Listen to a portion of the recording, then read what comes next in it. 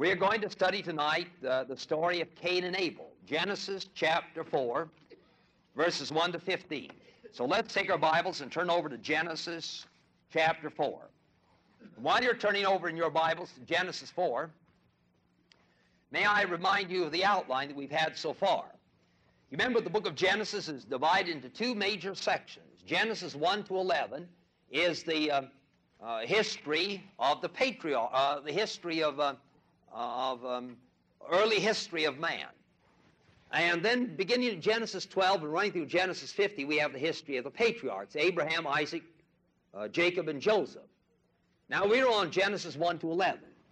And in Genesis 1 to 11, we have several great critical events in human history.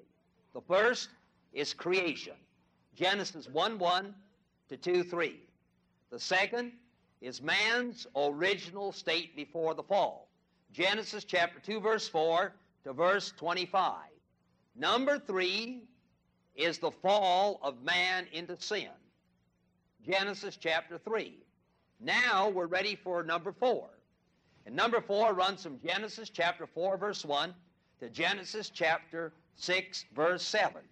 And we call it the terrible increase of sin. And that's what you have on the outline, the great increase of sin, or the terrible increase of sin in the human race. And under that, we're going to have 4 things: the story of Cain and Abel, and then the posterity of Cain, and then the posterity of Seth, and then the climax of evil in the human race in Genesis 6, 1 to 7. We'll look at that in just a minute. Now, this is a supremely important section. You know, I often like to ask myself when I'm studying a passage, why was the Holy Spirit pleased to put this incident in the Bible? When I come to study the 4 Gospels, I know that Jesus did hundreds and hundreds and hundreds more things than recorded in the 4 Gospels. Why, John says at the end of John that if all that Jesus said and did were put in books, the world wouldn't contain the books. Now, he was using a hyperbole there. But what he meant was that it would take vast rooms, great number of rooms, to hold all the books that could be written about the life and acts of Jesus. Now, why did he select these in the Gospel of John? When we come to the Old Testament, why did God select this and overlook this? Why did he select this and overlook this? And specifically, why did God select Genesis 4, 1 to 15, the story of the murder of Abel by Cain? Well, for several reasons, and we're going to touch on them at the end and underscore the importance of Genesis 4, 1 to 15. But may I say that, first of all, it shows us the immediate effects of original sin. That's its primary thrust. It shows us the terrible permeation, corruption, transmission of sin. In Genesis 3, we have the beginning of original sin. In Genesis 4, we have the permeation of original sin. In Genesis 3, we have rebellion against God, and that's immediately manifested by murder, and one of the worst forms of murder, fratricide, the killing of one's own family. If you'll turn in Romans chapter 5, verse 12, we might see this. Romans chapter 5, verse 12.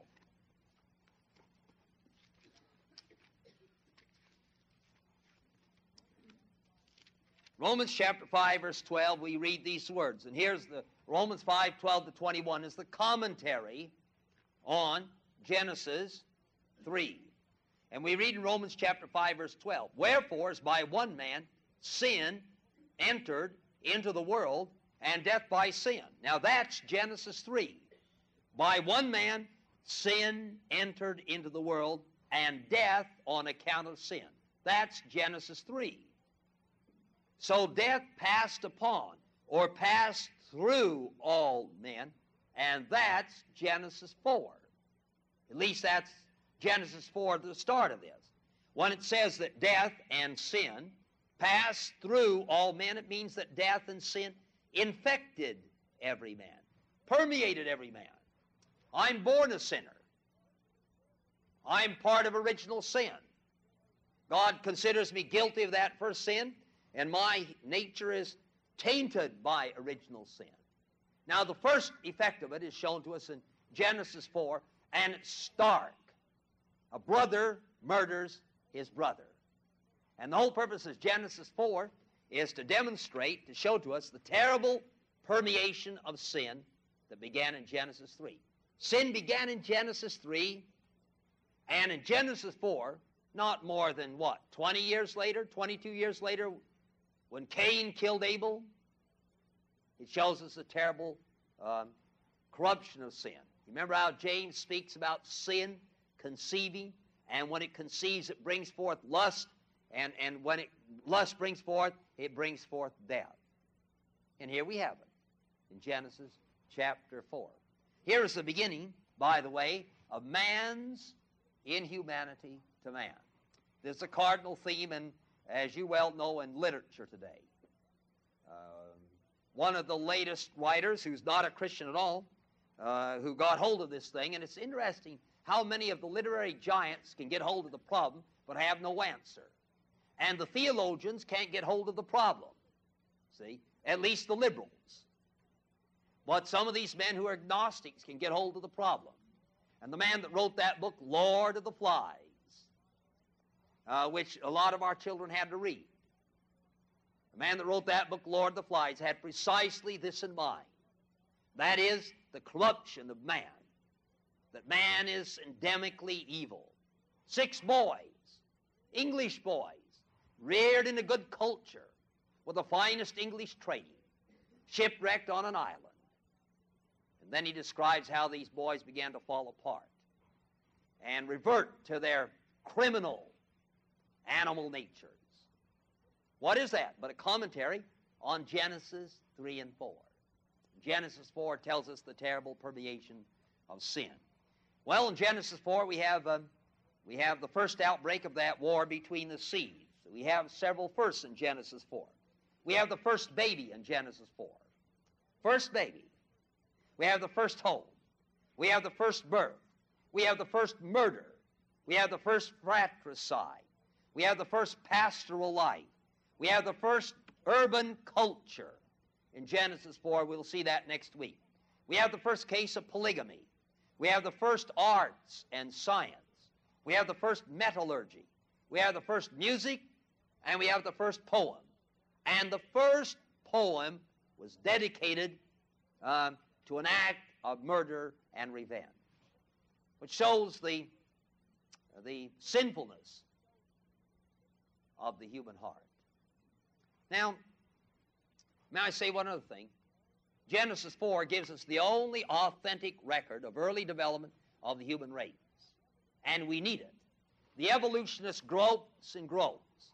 See, he assumes that man was born, man evolved, and he started primitive, and his intelligence was very poor. And as intelligence grew, then he was capable of developing certain techniques. And he, going back to Breast at the University of Chicago, he left becoming a food gatherer and became a food producer. But see, the Bible says that man was created with a high intelligence. If Adam hadn't sinned, we had all been Atlases and Platos. The Bible tells us that man was created with a high intelligence. Adam had a high intelligence. And Cain and Abel had a high intelligence. And immediately when we open Genesis 4, we're introduced to farming, to agriculture, to domestication of animals. The evolutionist tells us that's all along the way. The Bible says no. That's at the very beginning of the human race. Because the Bible assumes what is true, and that is man was created with an intelligence. But if you open the normal textbook on history, the first 10, 12, 15 pages are devoted to the evolutionary theory of the beginning of the human race. And our children are suckled on that theory, and it's absolutely contrary to what the Bible teaches. Now, let's look at the outline, and then we're going to study Genesis 4. Now, look up here. Now, I don't want you outline you got there. It's not there. See what we have in Genesis chapter 3. Genesis 3, we have the beginning of sin. Sin begins in Genesis 3. Genesis chapter 4, 1 to 15, we have the transmission of sin. Sin is transmitted to the first two sons. Cain was born for that sinful nature of Adam and Eve, and Abel was born with that sinful nature of Adam and Eve. The first transmission of sin. Third, we have the story later of Lamech and of Lamech, Cain's descendants. We reach of sin increasing, and that's in Genesis 4, beginning at verse 16, and running all the way through Genesis 5, the increase of sin. Then in Genesis 6, 1 to 7, we have the climax of sin. And the climax is reached in Genesis 6, verse 5. I wonder if you turn over to Genesis 6, verse 5. This is the climax to what started in Genesis 3. Genesis 6, verse 5. We read in Genesis chapter 6, verse 5, these words, "And God saw that the wickedness of man was great in the earth, and that every imagination of the thoughts of his heart was only evil continually." That, you know, if you stop to think of how he puts one thing upon another in that last part of verse 5. What about the imagination of the thoughts of a man's heart? The imagination of the thoughts of a man's heart, of every man's heart, it's not only evil, it's only evil. And it's only evil how often? Continually. See? He's always thinking evil. And in the context of sensual evilness. And it repented the Lord that he had made man on the earth, and it grieved him in his heart. And the Lord said, "I'll destroy man whom I have created from the face of the earth, both man and beast, and the creeping thing, the fowls of the air, for it repents me that I have made him." That's the climax of what began in Genesis chapter 3. Now what we have here is like this. We have the story of Cain and Abel here, and of course Cain kills Abel, so that leaves Cain. And who was the successor to Abel? Seth. The word Seth means appointed, and he was appointed in the place of Abel. Then what we got from chapter 4, we have that story in chapter 4, 1 to 15, of the murder of Abel by Cain. And then in chapter 4, beginning at verse 16 and running through verse 24, we have the story of the descendants of Cain, and the last one is Lamech. And then beginning at chapter 4, verse 25, the author goes back to this point right here and picks up that story and runs at chapter 5, verse 32. And the last man there is Noah. So that Noah and Lamech are contemporaries. So you have in the line of Cain, you have the seed of Satan. Remember he said in Genesis 3:15, "I'll put enmity between your seed and her seed, between you and the woman, and between your seed, devil, and the seed of the woman." Well, that's what you have in its beginning. The first outbreak of that is this right here, Cain and Abel. The very first children that are born illustrated the war between the seeds. The war between the seeds. Genesis 3:15. And then in Genesis 4:16 to 24, you have the story of descendants of the line of Cain, the seed of the devil. And then in Genesis 4:25 to 5:32, you have the descendants of the line of Seth. And the last one in Seth's line is Noah. The last one in Cain's line is Lamech. And that comes to a climax in 6:5 to 7, and the climax in the flood. When God destroys that line and this line, Noah and his 3 sons continue. And what's the first thing that happened to Noah after he got out of the ark? Got drunk. Got drunk, see? Which shows us that the evil tendencies of the human heart. Now you say, well, that was terrible of Noah. Don't say that was terrible of Noah. Because that, in every Christian's life, in every believer's life, there is a potential for the vilest sin. David was a man after God's own heart, but he was guilty of murder, adultery, and sending a man out to the front line to be killed. Moses was a believer in God, but he was guilty of murder. Noah was a man of God, but he was guilty of drink. He slipped and got drunk, committed a grave sin. And the human heart is vile and only conquered by the grace of God, and that won't be eradicated until we get to heaven. Don't anybody ever let you tell you that you can reach entire sanctification this side of heaven. If they do, ask them to speak with their wives. See? All right, let's go to Genesis 4. Now that's the background. You see the thrust? Genesis 4, 1 to 15, we got the murder of Abel by Cain. And then in Genesis 4, 17 to 24, we have the descendants of Cain. And then in Genesis 4, 25 to 32, we have 5:32, we have the descendants of Seth. Then in Genesis 6, 1 to 7, we have that terrible climax. Now let's begin at Genesis chapter 4. And we'll read about the first 8 verses. And Adam knew his wife, and she conceived, and bare Cain, and said, I've gotten a man from the Lord. And she again bare his brother Abel. And Abel was a keeper of sheep, but Cain was a tiller of the ground. And it came in process of time, it came to pass that Cain brought of the fruit of the ground an offering unto the Lord. And Abel, he also brought of the firstlings of his flock, and of the fat thereof. And the Lord had respect unto Abel to his offering, but unto Cain and to his offering he had not respect. And Cain was very angry. That's internal. And you know, your internal psychological state always shows on the outside. So his countenance fell. And the Lord said to Cain, why are you angry? Why is your countenance fallen? If thou doest well, shalt thou not be accepted? If thou doest not well, sin crouches at the door. And unto you shall be sin's desire, but do thou rule over it. Now I'm changing that a little, the way I think it ought to be interpreted. Now let's look at these first 8 verses. First thing we have here, you see that outline? We've got 5 things here in that outline. Now I ask you to look at it. First, the birth of Cain. Second, the occupations. Third, the offerings. 4, the murder of Abel. And 5, the punishment of Cain. Now let's look at this. First of all, the birth of Cain and Abel. That's in verses 1 and 2. Adam knew his wife, and she conceived, bare Cain, and said, I've gotten a man from the Lord. And she again bare his brother Abel. Now you know that the word K-N-E-W is the normal biblical word for sexual intercourse. And it uses that word because it describes the personal intimacy. It's not an impersonal realm, but a personal intimacy, so it uses that word. Matter of fact, the word K-N-O-W means a lot more than simply knowledge of a thing.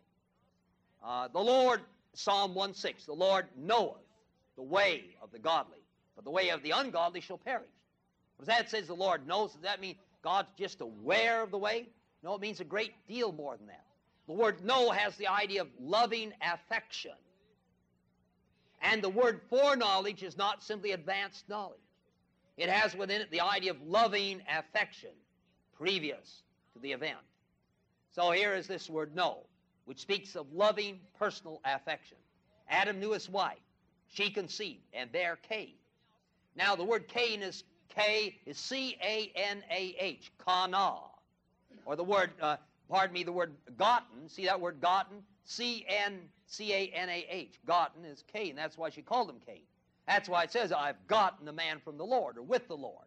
I've gotten a man with the Lord's help. She called him Cain, which means obtained. Why'd she call him that?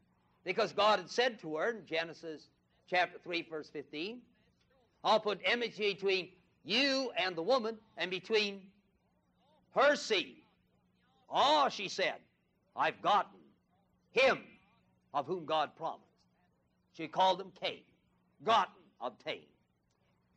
Well, what a sorrow that must have been to her heart when, 20 years later, 22, 25 years later, the man whom she thought was the fulfillment of Genesis 3:15 killed his brother. Now, we got that today, haven't we? There's many a mother whose heart's been broken over the waywardness of her son. There may be some here tonight. May I remind you that your first mother's heart was broken over the waywardness of her son, who ended up by killing his brother and becoming a vagabond and a wanderer forever. What is that? The terrible permeation of sin. Do you think, ladies, that Eve must have wept many times for the tragedy of listening to the seduction of Satan? It cost her her son. So a second son was born. She called his name Abel, which means breath or vanity. Perhaps by now she was impressed with the vanity of life and called one Cain and called the other Abel. Now look at their occupations. Second part of verse 2. Abel was a keeper of the sheep. Cain was a tiller of the ground. Here was division of labor. Cain was agriculture. Abel was the domestication of animals. They both probably received this from their father. The father probably engaged in both of them. And both of them were proper occupations. Now I'm saying that because every once in a while I read a commentary that says that Abel was involved in taking care of animals, domestication of animals, and especially sheep, and which are offered for sacrifice. And Cain was involved in tilling, in agriculture, and he had a much lower occupation. There's no substance at all for that idea of the Bible. They're both proper occupations. Probably the father engaged in both. One of them took one, agriculture, the other took the other, the domestication of animals, and worked together. But I do think it's important to note, may I call your attention to it, that man was able to farm and take care of animals from the beginning. Though he used primitive tools, whatever they may have been, and when we get to Genesis, near the end of Genesis 4, we find that they weren't too primitive. But man was able to get involved in these kind of things from the very beginning. That is involved in the domestication of animals and in productive farming. He was a food producer from the beginning. Man, and the reason is, man had an excellent mind. He didn't evolve. He had an excellent mind. And therefore, he is capable of doing this. And of course, that runs straight across evolutionary theory. Now we notice the third thing. The offerings of Cain and Abel in verses 3 to 7. Now I want to approach this by simply commenting on these verses. Then I want to go back and ask 5 questions. I have all 5 of them here. So verses 4 to 7, verse 4, verse 3, process of time. Came to pass that Cain brought of the fruit of the ground an offering unto the Lord. That is, he brought the produce of his occupation, the produce of the ground. Abel brought the firstling of his flock and of the fat thereof. Now, we don't want to read into this the blood sacrifices that we find later on. If there's any difference, the difference lies in the fact that Abel brought the best. He brought the firstling of the flock. He brought the best to God, whereas Cain probably only brought a mediocre offering, see. Now, I remember the book of Malachi addresses that problem. And that probably is the key difference. What was God's response? Verse 4b. The Lord had respect unto Abel. That is, he received what Abel offered. He had respect unto Abel. Notice the order. He had respect unto Abel first, and then to his offering. But unto Cain and to his offering, unto Cain first, and then to his offering, he had not respect. Well, when this happened, however it happened, however God demonstrated his respect and his non-respect, Cain was very angry, and his countenance fell. He was angered by God's rejection of his offering. And he showed it outwardly. His face fell. And God immediately knew it before his face fell. And the Lord said unto Cain, why art thou angry? Now, God wasn't asking for information. You know, you find these questions in the Bible. And when God asks these questions, they're not for information. God uses these questions to arouse in a man a sense of his own guilt and of his own duplicity and his own sinfulness. God raises these questions to get a man thinking and to alert him to his own case. And what God is saying when he says, why are you angry and why is your countenance falling? What God is saying, I believe, in effect is, you have no right to be angry. I told you what to do. You knew the way, as we shall see in a minute, and you wouldn't come my way. You came your own way. And I rejected you because you came your way instead of mine. You therefore have no right to be angry. And God goes on by saying, if you do well, you'll be accepted. If you come my way, then you'll be accepted. And if you don't come my way, then sin lies at the door. Unto thee shall be his desire, and thou shalt rule over it. Now, let's look at these. I want to ask 5 questions. I want to ask 5 questions here. You have them on the outline. First one is this. How did Cain and Abel know what offering to bring? Or did they? God rejected Cain's offering. God accepted Abel's offering. Now, did Abel know what he should bring and brought it? And did Cain know what he should bring and did not bring it? Did Cain and Abel know what they should bring? What offering to bring? Or did they not? Well, the answer, I believe, to that is yes. Yes, they did. Well, you say, on what ground do you believe that they knew what to bring? On 2 grounds. First of all, although it's not said specifically, I believe they had the example of Adam. Here, Cain and Abel were, what, 20 years old, 22, 25 years of age. And I have no doubt in my mind that God had, who instituted sacrifice in Genesis 3:21, I have no doubt that Adam had at regular times offered a blood sacrifice to God. We know that without the shedding of blood there's no remission of sins. We know that blood sacrifices did not start with Moses. When Noah got out of the ark, what was the first thing Noah did? Offered a sacrifice to God.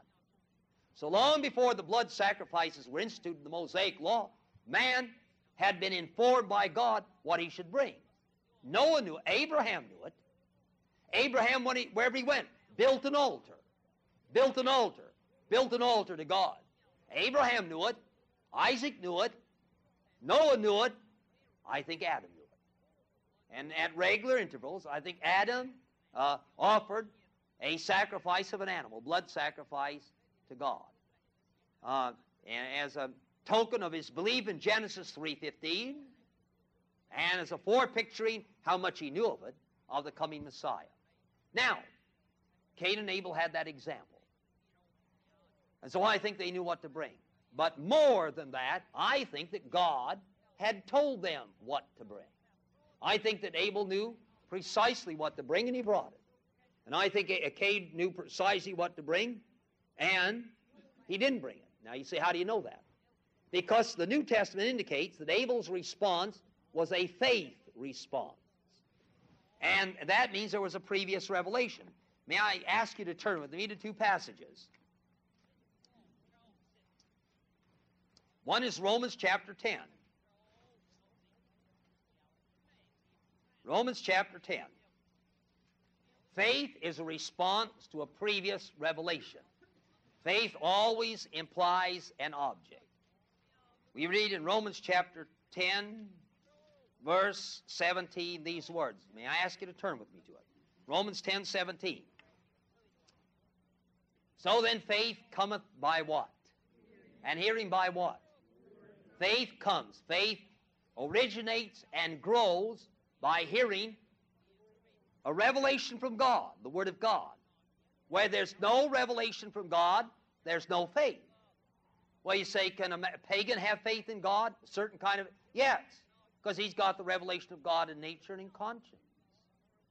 And faith is a response to God's revelation. Faith is a response to God's revelation. Now, the question I have to ask is, did Abel exercise faith when he brought that offering? Now, I turn to Hebrews 11 now. That's the second passage. Hebrews chapter 11.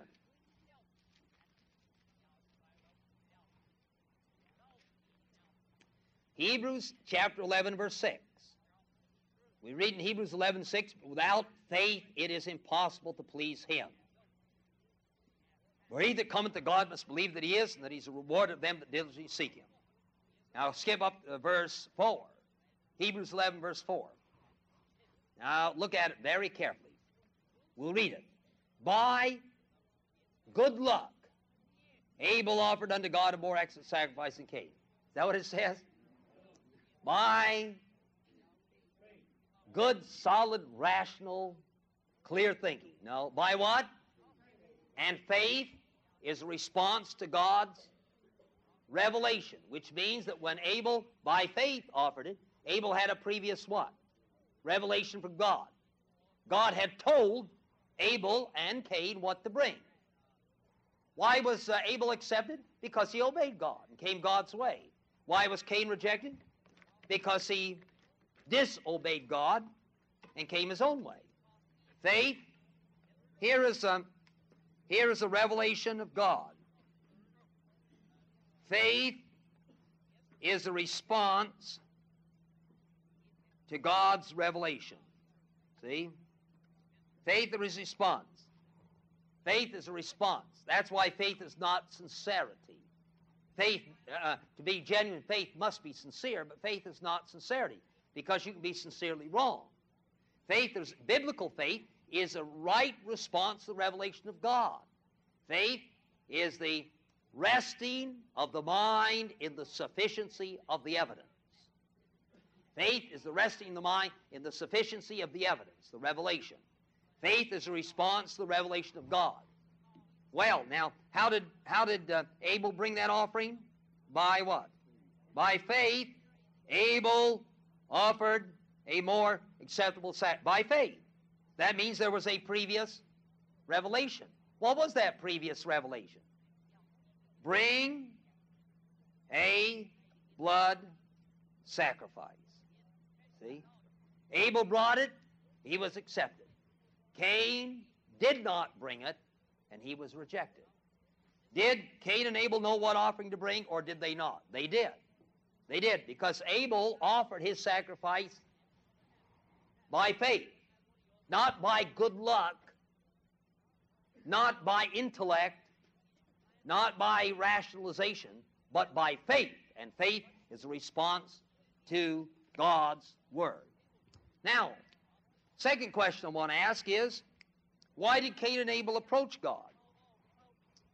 Why did Cain and Abel approach God? Now, that's the fifth question in your outline, is it not? I've changed it. Is that right? Number 5? What is number 5 in your outline?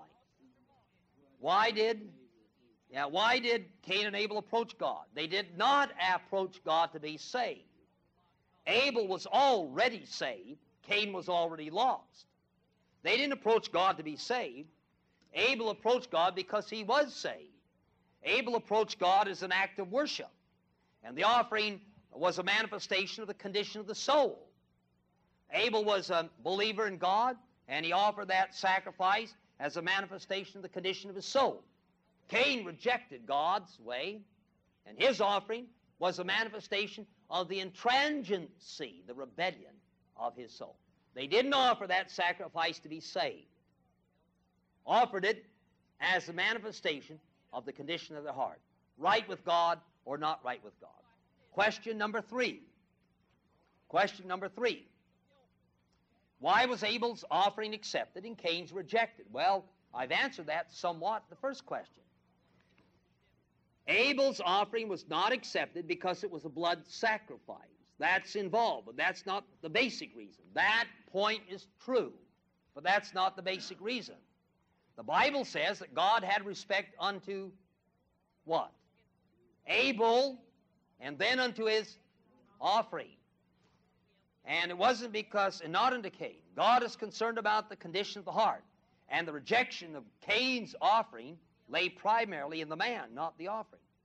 Now why? Well, positively, let me say 3 things. First of all, this offering of Cain displayed 3 things. I think I've got them on there. First is a wrong attitude. Cain's heart was not right with God, and his action betrayed a wrong attitude. Will you take your Bible and turn with me to 1 John chapter 3.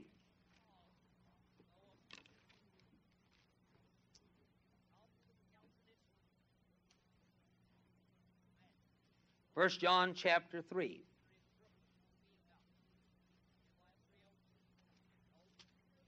verse 11, 1 John 3:11. For this is the message you heard from the beginning, that we should love one another. Not as Cain, who was of that wicked one. Now who's the wicked one? The devil. He was of that wicked one. What did he say in Genesis 3:15? I'll put enmity between you and the woman, and between your seed, devil. What does it call Cain here? Of that wicked one. Cain was of that wicked one, of the devil. And he slew his brother. Wherefore he slew him? Because his own works were evil, and his brother's righteous, and the righteous works of his brother brought a sense of guilt and condemnation to Cain. So he tried to got rid of to do it. Wrong attitude. Cain's heart was not right with God, and his action betrayed that wrong attitude. A rebellious heart leads to disobedience. Why, you got 1 John. Turn over with me to Jude. You got 1 John? Turn over a couple of passages. While we're at it, it'll save us maybe looking at it a little later. Jude, one chapter in Jude. Verse 11. Verse 10. But these speak evil of those things which they know not, but what they know naturally, as brute beasts, and those things they corrupt themselves. Woe unto them, for they have gone in the way of Cain, and ran greedily after the heir of Balaam for reward, and perished in the gainsaying of Korah. Now there are three statements there that all reflect the Old Testament, and you would do well to study those three. We're not going to study them. The way of Cain, the heir of Balaam, and the gainsaying of Korah. And may I suggest, if you'll study those three, they'll open up three wonderful truths. What is the way of Cain? It's a way of attempting to come to God by some other way than the way he has ordained. You remember we sing a hymn sometime, which I've just now forgotten. It speaks about there's no other way home, you know. The way of the cross leads home. What is the way of Cain? It's the attempt to come to God in some other way than that way which he has ordained. What does the Bible say? Neither is there salvation in any other. What did Jesus say? I am the way, the truth, and the life. No man cometh unto the Father but by me. That's the way of Cain. And the way of Cain, the world's religion, the religion of the natural man, the religion of the man that walks the streets of Memphis today, goes right back to Genesis 4, the way of Cain. And Cain had a wrong attitude, hatred toward God, and jealousy toward his brother. And that led, secondly, to wrong action. Number two, the wrong attitude of the heart led to a wrong action. Cain's heart of rebellion against God led to willful disobedience. He brought his own offering, not the one that God had ordered. And he was rejected because he came in disobedience. That was an act of disobedience toward God's revealed will. He tried to approach God his way. And that ended up by, third, a wrong offering. God had not respect unto Cain and his offering. What did he have not respect unto first? The man's attitude. And then secondly, not unto his, it was the wrong offering. Cain failed to bring a blood sacrifice, and Abel brought a more acceptable sacrifice. Why was he rejected? Why? Because he refused to come God's way. May I repeat that? Why was Cain rejected? Because he wasn't polite? No, he may have been polite. Courteous? Courteous. You know, it's kind of like Jacob and Esau. If you had been choosing the man to go out on a hunting trip, you would have chosen Esau way ahead of Jacob. See? Jacob would have been always, you out fishing, he'd been throwing stuff over on your side of the boat. Chase the fish over on his side. See? He was a schemer. You wanted to go hunting or fishing, you'd choose Esau. Esau was the easy and long one. He'd be good for hunting, for fishing. He'd be a good companion. Jacob, no. Wherever you went to eat, you'd always, he had the slowest draw in the West. I got a good friend of mine, used to be here in Memphis. Some of you would know him, but I won't mention his name. I joke about him. I say he's got the slowest draw in the West. And the East for that matter. Do you know what I mean? Well, anyway, Esau would have been the fellow that you would have just enjoyed, not Jacob. But Esau was a profane man, the Bible says. What does that mean, profane? Pro means before, and phanos, the Latin word, means the temple. Profane is outside the temple. And Esau was a profane man, not that he cursed, but that he was outside the temple. That is, he had no interest in God or the things of God. He was entirely indifferent to God. He was what we would call today a purely secular man. He wasn't necessarily indecent or immoral or unkind. He may have been very kind and very good, but he was totally indifferent to God. So may have Cain been, although he ended up by murdering his brother. But the thing that was wrong with Cain was that he tried to come to God some other way than the way God ordained. And there are 1,000 Cains in Memphis tonight, see, who want to come to God some other way. Is God's only way. Did God show his acceptance of Abel's offering? See, he accepted Abel, he rejected Cain's. How do we know? How did Cain know that and Abel know that? Well, let me add, I don't know that.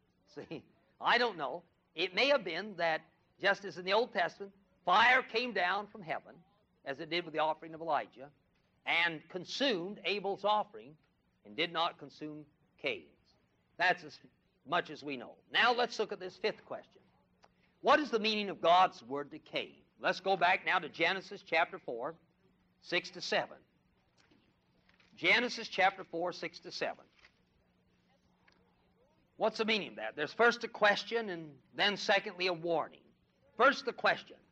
The Lord said to Cain, verse 6, "Why are you angry? Why is your countenance fallen?" Now I've already explained that. Anger is the internal thing. Countenance is the external. God wasn't asked that to get some information. He was asking that to reveal Cain to himself. Just like in similar fashion, God said to Adam, "Where art thou, Adam?" It's God looking around and saying, "Wonder, what tree Adam's behind. Hide and seek. Where are you, Adam?" No. As St. Augustine said, Adam was not lost to God's knowledge, but to God's fellowship. God knew where Adam was. He knew the problem with Cain. What he wanted to do was to get Cain to discover himself. And you know that's a very hard process, isn't it? Some of us live 40, 45, 50 years before discovering that the real problem is the person I see in the mirror. And what God wanted to do with Cain was to get him to discover himself, to see what he was. Look where you are, Cain. You have no right to be angry. Look where you are. Now look at that second statement, verse 7. If you do well, that is, if you come my way, the God-ordained way, then you'll be accepted. And if you do not well, three statements. Sin couches or crouches, either one would be all right, at the door. And unto you shall be its desire, but you shall rule over it. Now, what's he saying? He's personifying sin here. And, we personify love. Love, Paul does that in 1 Corinthians 13. He personifies love. Love suffers long. Does love suffer long? No. It's the man who has love that suffers long. Love bears no ill will. Does love bear no ill will? No, love is an abstract thing. It's the man who loves or the woman who loves who bears no ill will. Now, that's personification. And God personifies sin in terms of a beast, a tiger or a lion. What he's saying is that sin couches. First, like a beast that's ready to spring, sin couches at your door. The door of your life. Sin couches there, ready to spring on you and to destroy you. Secondly, he says in verse 7, unto you shall be its desire. Whose desire? Sin's desire. Why does sin desire you and me? To destroy us. Remember what Jesus said to Peter? Simon, Simon, Satan hath desired you to sift you like wheat, to destroy you. What did Peter say? Probably remembering those words and his experience. What did Peter say in 1 Peter 5? The devil, as a roaring lion, goes about seeking whom he may destroy. And when Peter wrote that, he was talking to Christians. The devil, as a roaring lion, goes about seeking whom he may destroy. Destroy what? Our salvation? No, but our lives and our testimonies to ruin us, to damage them irreparably. Now, I don't tend, anything happens, I don't tend to say, oh, the devil made me do it, or I see the devil in everything. In fact, I tend the other way. I believe in the reality of the Bible, but I believe that one of the modern tendencies we have today is the tendency to excuse our own responsibility and blame somebody else. So I don't like this, oh, the devil made me do it. No, the devil didn't make you do it or me do it. I did it. I did it freely. But nevertheless, sin and the devil, like deadly bees, couch at the door, its desires for the jugular vein of your spiritual life to destroy you. Then the third statement, there's a semicolon, verse 7. And unto thee shall be its desire to destroy you. Semicolon. You got the word and after that comma, don't you? It ought to be but. You, it's a command, an invitation. You rule over it. Don't let it rule over you. You rule over it. See? Here's sin, couching at the door like a beast, ready to destroy you. It's striving to get at you. That's the meaning of that second term. Unto you shall be its desire, striving to get at you. But do thou rule over it. Conquer or be conquered. Now, how many of you think God is saying that to here tonight? How many?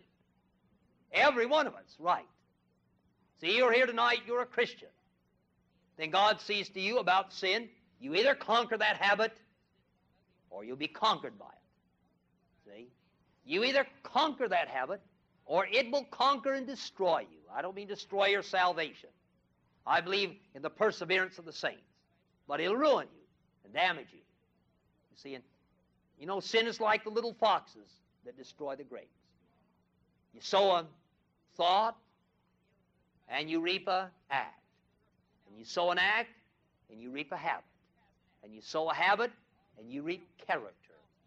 And character is ever tending toward permanency. And that's why it's so important with young children that they are taught this principle. That if they play with a sin, and especially with boys, and I suppose girls, though I've never had a girl's mind, but a boy, if they play with the sin of evil, licentious thoughts, it'll fix a habit upon them, one day to destroy them spiritually, see. Now, it won't lose their salvation, they're saved, but it'll destroy them. You don't think, my friend, that when David saw Bathsheba out there and eventually committed adultery, that's the first time he thought about it. He had thought about that a long time, see, and toyed with it in his mind and broke finally under that thing. Sin couches at the door of your life. It's ready as Satan's tool to destroy you and to destroy me. But by the grace of God, I can conquer it, see? But those are the alternatives. Conquer or be conquered. Now, what did Cain say in answer to that? What did he say to answer that? He didn't say anything, did he? He was silent. See, that was an invitation on God's part. If you do well, you'll be accepted. What do you mean? You brought the wrong sacrifice, Cain. If you'll repent and bring the right sacrifice, God said, I'll do what? I accept you. See, that's an invitation. An invitation. Just like Jesus offered the sop to Judas, a final invitation. God is long-suffering, not willing that any should perish. Here was an invitation. You do well, you'll be accepted. You brought the wrong offering, I haven't written you off, Cain. You go back and get the right one and come, and you'll be accepted. But what did Cain do? too stubborn, too rebellious. He didn't want to bow down, admit he was wrong. He didn't want to come God's way. See, he was silent. So you know that doesn't stand still. Gets down inside of a man, works on him. Here's rejected by God. Here was that sissy brother of his. See, Abel. He was accepted. Here was that goody-goody that God accepted. And God's rejected me. And that thing began to get in his heart. And you know there's nothing that eats like cancer as does revenge. And inside his heart, jealousy and revenge against his brother. And especially in the area of religion. And one day he thought about that, and that got down inside of him, just the opposite of Joseph.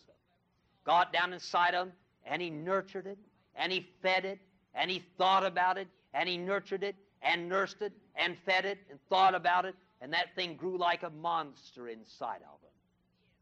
Then one day he said to his brother, hey, listen, come on out in the field.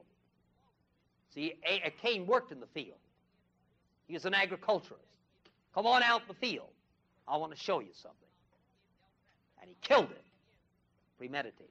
Now that leads us to the next one. Let's look at it, verses 9 through 15. Verse 8, the next one, the murder of Abel, verse 8. The murder of Abel. And Cain talked with Abel his brother. Now the Septuagint and the Jewish Targums add something here. And the Septuagint, the Jewish Targums add the words, and he talked with them and said, let us go into the field. Now that's not in the better Hebrew text. It's in the Septuagint and the Targums, but it probably reflects a correct idea. He talked with him. He said something to him. What did he say? Let's go out in the field, see?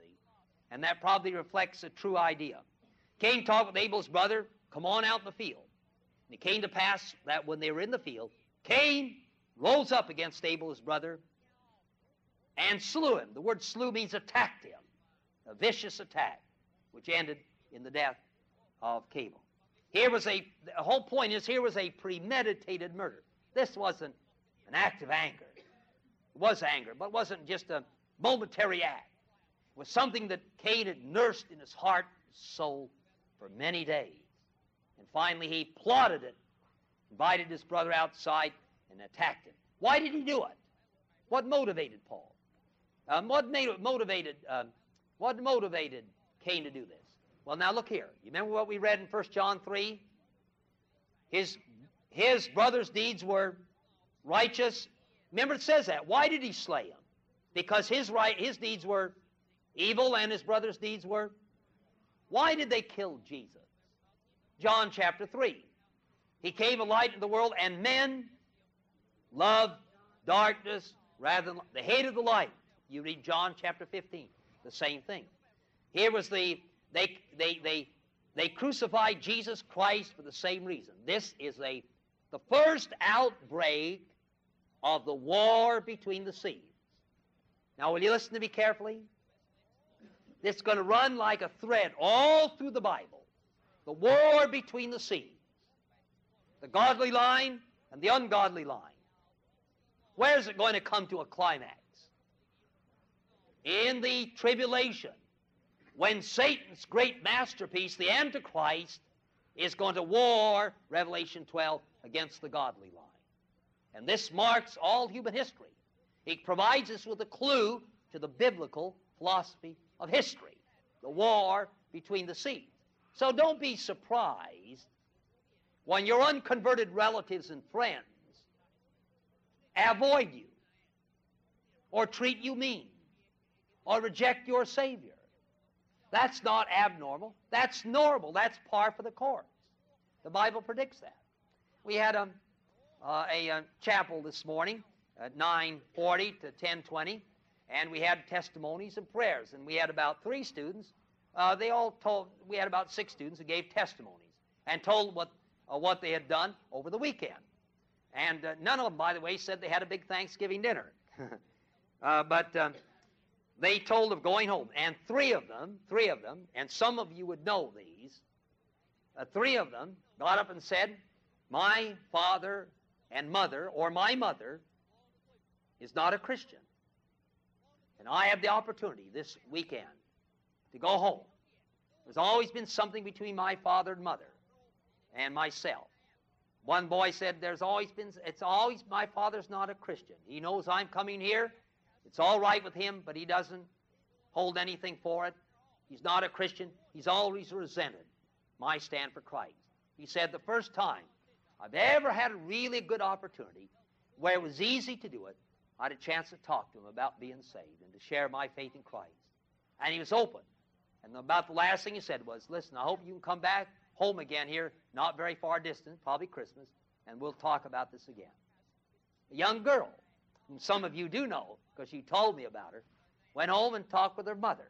And she said it's always been, she has either much rather gone with the students down to Birmingham. They played a basketball game, our students did, our basketball team down in Birmingham. She said, I'd much rather gone down there, and I couldn't, and I had to go home, and because my mother's not a Christian, in the closest thing in life, we don't share a common conviction. But she said, I got home, and God convicted me about that, and for the first time, I had a real opportunity to talk to her about the Lord and share with her my faith in Christ. But see, it's hard. Animosity. Why? The war between the seeds. So don't think it's something strange when you suffer for faith in Christ. God ordained that at the beginning of human history. Is it hard for you to witness for Christ, especially to your relatives? God ordained that in Genesis 3. I'll put enmity between thee and the woman, between her seed and your seed. That goes back to the inception of human history. Here was the first murder, and the first, more than that, the first fratricide, and more than that, the first religious persecution in history. And history is replete with this. And I suppose the worst persecutions in history are religious persecutions. Now let's read the rest of it quickly. The Lord said to Cain, where's Abel your brother? And Cain said, I don't know. Am I supposed to watch over my brother all the time?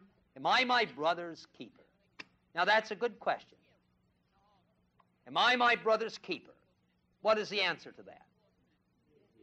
No and yes. See? Am I my brother's keeper in the sense that I'm accountable to God for my brother? No. I'm only accountable to God for myself. I can't blame it on somebody else, on my environment and circumstances. And they can't blame it on me. They're accountable to God themselves.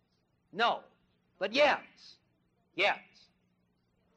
I am responsible to God for those people whom He brings into my orbit and to whom I have an opportunity to share with them the gospel of Jesus Christ. What did Paul say? I am a debtor to all men. See? Yes, no, and yes. Verse 10. And he said, what hast thou done? The voice of thy brother's blood cries unto me from the ground. I don't have time to say this. I have to look at it carefully. But you read, and don't turn there now. In Hebrews 12:24, don't turn there now. It speaks of the blood of Christ, which also cries and speaks of better things, that's the Bible, than the blood of Abel. Why? The blood of Christ cries, the blood of Abel cries. What does the blood of Abel cry for? Vengeance, judgment. What does the blood of Christ call for? Forgiveness and redemption, see. May I suggest you look at that sometime, but not now. Verse 11. Now art thou cursed from the earth, which has opened her mouth to receive thy brother's blood from thy hand. See, God cursed him in the place that he had violated. He spilt his brother's blood on the ground, so the ground's going to be cursed. When you till the ground, it shall not henceforth yield unto thee her strength. A fugitive and a vagabond shalt thou be. A fugitive and a wanderer shalt thou be in the earth. Now, Cain, who up to this point has been real arrogant, all of a sudden, boy, he gets real sober. He now begins to whine. See, he's on the defensive now. And Cain said, "Oh, Lord," he said, "my punishment is greater than I can bear. Behold, you've driven me out this day from the face of the earth, and from your face I shall be hid. And I shall be a fugitive and a wanderer in this earth. And it shall come to pass," and God hadn't said this, but probably true, "that everyone that finds me shall slay me." Who is that everyone? Other sons and daughters of Adam and Eve. They'll want to slay me. Why? Because I killed their brother. Who was the oldest son? We know that Adam and Eve from Genesis 5 had many, many sons and daughters. That's the answer to the question, where did Cain get his wife? Married a sister. In the early part of the human race, God permitted that. He doesn't now. That's forbidden in the Levirate law. But in the early history, when the strains of weakness were not as dominant, he permitted that. He would have to. So there was Cain, and was Abel, and there were many other sons and daughters. Abel was the oldest son.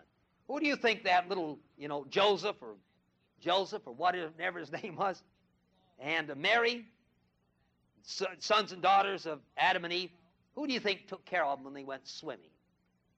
And who watched out for them when the animals were around? And who helped them when they were little children? Who was it? Probably Abel.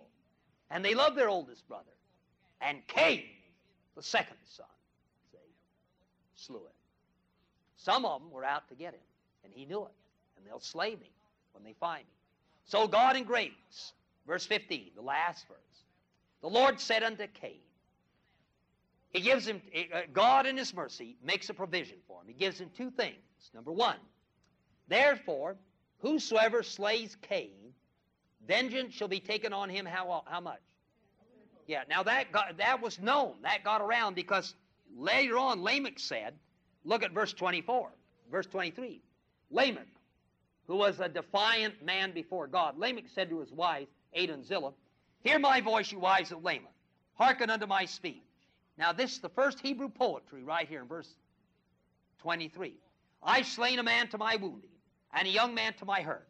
If Cain shall be avenged sevenfold, I'll go God one better." See, this was a boast. I'll avenge myself 70 and sevenfold. But you see that promise that God gave to Cain got known. If you touch Cain, I'll avenge him sevenfold, said God. That's the first one. Now look at the second one. "And the Lord set a mark upon Cain, lest any finding him should kill him." Now let me explain what that is. And it's not what it's normally taken to be, may I say. The sign was not placed upon Cain. It was a sign for Cain. Let me read that again. The Lord gave, the word set means gave a mark or sign for or to Cain. It's not some sort of a mark that he put upon Cain. He didn't put something in his forehead. He didn't put something in his forehead. Or one member of the human race. Doesn't come from this. It's not a mark upon Cain. It's a sign to Cain. A sign of assurance. You remember when God called Gideon? Gideon said, "I can't do it." So what did God give to Gideon? A sign. The fleece. God gave to Gideon a sign. Supernatural sign. So God gave to Cain a sign. A sign of what? Of his protection. God said, what was that? I don't know what it was. Maybe instantaneously, like the burning bush, he destroyed a bush. I don't know what it was. But it was a supernatural sign. And Cain saw it. And that sign, supernatural, so supernatural, he couldn't explain it in natural terms. That was an assurance. That word mark means an assurance. That was an assurance to Cain that nobody was going to destroy. Now, which would you rather have as protection? Would you rather have a sign or would you rather have God? Huh? Well, I'd rather take God, see. See, God pledged, he didn't give a sign on Cain. He gave a supernatural sign to Cain. of his protection. And by it, God was saying, I'm going to protect you so that nobody will kill you. Now we ask ourselves, God later said, whoso sheddeth man's blood, by man shall his own blood be shed. In Genesis 9, 5, and 6, God instituted capital punishment. And I don't think that that has ever been disallowed. See? Don't think Jesus did. The reason that God instituted capital punishment is because man was created in the image of God. And when I destroy a man, I destroy something of the image of God. Well, if that's true, why didn't God put Cain to death at this point? Well, I think the answer is because God had not instituted that law at this time. He didn't institute that law until Genesis 9:6. And after Genesis 9:6, God then instituted that law. All right, we're through now, and I want to wrap it up by making 3 observations. And the most important one. Obviously, this chapter is important because it's the first fulfillment of Genesis 3:15. What does Genesis 3:15 say? I'll put enmity between you and the woman, and between her seed and your seed. Who was the seed of the devil? Cain. How do we know? 1 John 3:12. Who was the seed of the woman? Abel. He was the righteous one, the Bible tells us. And this is the opening skirmish in that war. May I say something else? And it's very important, and I don't have time really to deal with it. So may I ask you to look up here? In Genesis 3, man disobeys God, and his vertical relationship is destroyed. And when man's vertical relationship is damaged and destroyed, then his horizontal relationship to others is damaged. When a man becomes an alien to God, he becomes an alien to his fellow man. And what is modern literature taken up with today? The alienated man. See? And humanism tries to restore man. You know one of the catchwords today? Reconciliation. Reconciliation. I'm involved, they tell us, in a ministry of reconciliation.